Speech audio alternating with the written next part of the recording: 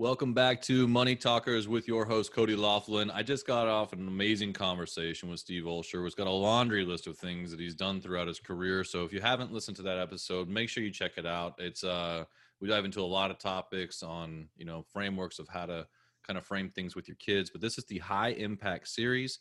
In this, we're going to try and find something actionable for you to be able to take your earbuds out, take your headphones off, take away any excuse that you can't go have a money talk with your kid, and go and have a money talk with them. So one, you can build the relationship so that down the road, as your household talks about money, when they get out in the world and they have bigger and bigger money talks to have and opportunities and pitfalls to avoid, they know that they can talk to you about it. And also the second thing is, anytime you educate your kids and open them to new ideas and tactics and things like that, you are changing their financial trajectory just by having the conversation with them. And so from this, we want you to be able to go have that money talk and open the door. So Steve Olsher, are you ready? I am ready. All right, man. Well, here's the big question. What is the one thing that you would teach about in school that our schools don't, that's had a major impact on your life? Yeah, great question. I would say that it's really all about online marketing at this point. I know when I was growing up, it obviously wasn't nearly quite what it is now by any stretch. As a matter of fact, I remember the very first time that I ended up online when my webmaster said, "Hey, you're on the internet." And I looked at him and I go, "Great, what do I do?" So, awesome. We got the rest of the day off, right? I know. I like, that's awesome. So we're online. What Cool. the heck does that mean? But I do think now, especially now, and given the fact that we really are moving into this knowledge economy and commerce economy where everything's taking place online, you have to give people the opportunity to really understand how to crush it with what you can do just simply with a few clicks of a mouse and a few keystrokes. The possibilities have exponentially increased. I would also say that the market has entered a lot of people that could or could not be quote unquote experts also as well. And so how would you discern between where you get your information from? Because in my mind, your level of success, well, not your level of success, but a big factor of it is determining who to take your advice from, right? Mm. So how would you think about that as a young person today, trying to think about where you would get your information and how you would discern it? Well, man, I am a big believer that you just have to put your toe in the water and see what it feels like for you, because I'm not one of those people that believes that there's a one size fits all, or that I've got the answers or you have the answers, etc. I mean, there are plenty of people who voted for Donald Trump, and there are plenty of people who voted for Joe Biden. And that in of itself just shows you that, you can have two very different perspectives on the exact same thing. So, how can one see it so differently than the other? And the answer is, look, I don't know, other than to say that that's just simply human nature to interpret things in the way that we do based on our own data sets, if you will, that we've received and all the downloads that we've received and all the input that we've received over the course of our lifetime. So you're going to be a reflection of the data that you receive, period. You're going to be a reflection of whoever the teachers have been in your life, period. And so, I'm a big believer of staying on top of trends and just kind of seeing where the puck is going, so to speak.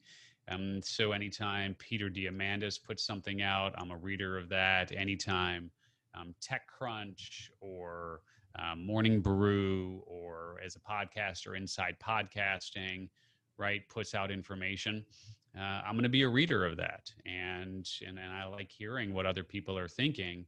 And I like reading things from a fairly unbiased, fact-based perspective. But of course, as we all know, the definition of what's fact today is certainly up for debate. So there you go. So is unbiased. So is unbiased, and then there's that. Yes. And so, as your original thought was that you would teach into online marketing for kids, in school, or the subject you would go to. As a parent listening right now, what would be your advice so that they can go and broach and breach that subject with their kids? Mm-hmm. I would say start with books. Just give them an opportunity to read, especially autobiographies. I think autobiographies are really undervalued in our society, certainly amongst the youth, right? The younger kids, so to speak. And so just giving people of the younger generations the opportunity to read about the paths and the journeys and the success stories and so on of those that our society admires will give them an opportunity to really just learn, like, what, not techniques or tools or strategies or this sort of, like, not any of that stuff, but really just learn about and read about the stories of people, and how in many cases their lives reflect their parents or their grandparents or their elders' lives in terms of the trials and tribulations and the struggles, and just really humanizes that whole experience. So that, to me, I mean, it's hard. You're hard pressed to get a point across in any better way than through a story. I just had a thought when you said that about autobiographies, and that podcasts are a lot of kind of mini autobiographies, right? Like, it's True. stories, and it's so, yeah, maybe you can read Steve Jobs, but Steve Olsher's got one, right? Yeah. And so I think that this medium, why it's so attractive in the intentional listening that's in it, is the stories that are pulled back from behind the curtain to say, hey, there are a lot of paths to success, right? Because we're we're not sure. all Steve Jobs, Yep. and we're not all wired him this way. And so as you can kind of listen and hear the stories of successful entrepreneurs and pivots that people have made, or how this happened to me, well, what did I do about it? And, like, okay, maybe there's another light at the end of the tunnel, or maybe there's a new mountain at the bottom of this valley that I'm in, right? Kind of thing. And so these autobiography ideas is that, there's a lot of them being produced right now in the podcast world. And I think that's just, I've never really thought about it that way, but it's really kind of a cool way to, put that from pen to paper, really kind of from pen to, earphones, Yeah. and so, and AirPods. And that's a pretty cool concept to think of. And so I liked your idea a lot. And what my takeaway was as I listened to you is, don't necessarily try to teach the tactics and the tools from today, which is kind of like how school works, where it's like, memorize this is how you add that, these kind of things, but to go into the minds of them and to teach them how to think, or the way that other people have thought and think, is more important than the tips and tricks of how to do it in the first place. Yeah, absolutely. And there's a lot to be said for that, for sure. Well, awesome, man. I really like that takeaway, that conversation can be, be had of, let's see some value, and maybe even pick a few people and find some stories or find some podcasts that you can listen to with your kids and ask them what their takeaways were from it. Right. And say, hey, Great what? idea. Listen to this for 30 or 40 minutes, whatever it is. And then I'm going to listen to it too. And then we're going to talk about it afterwards and see what you got out of that story and what I got out of it. Cause I bet it's two different things. It's like a car crash happening, right?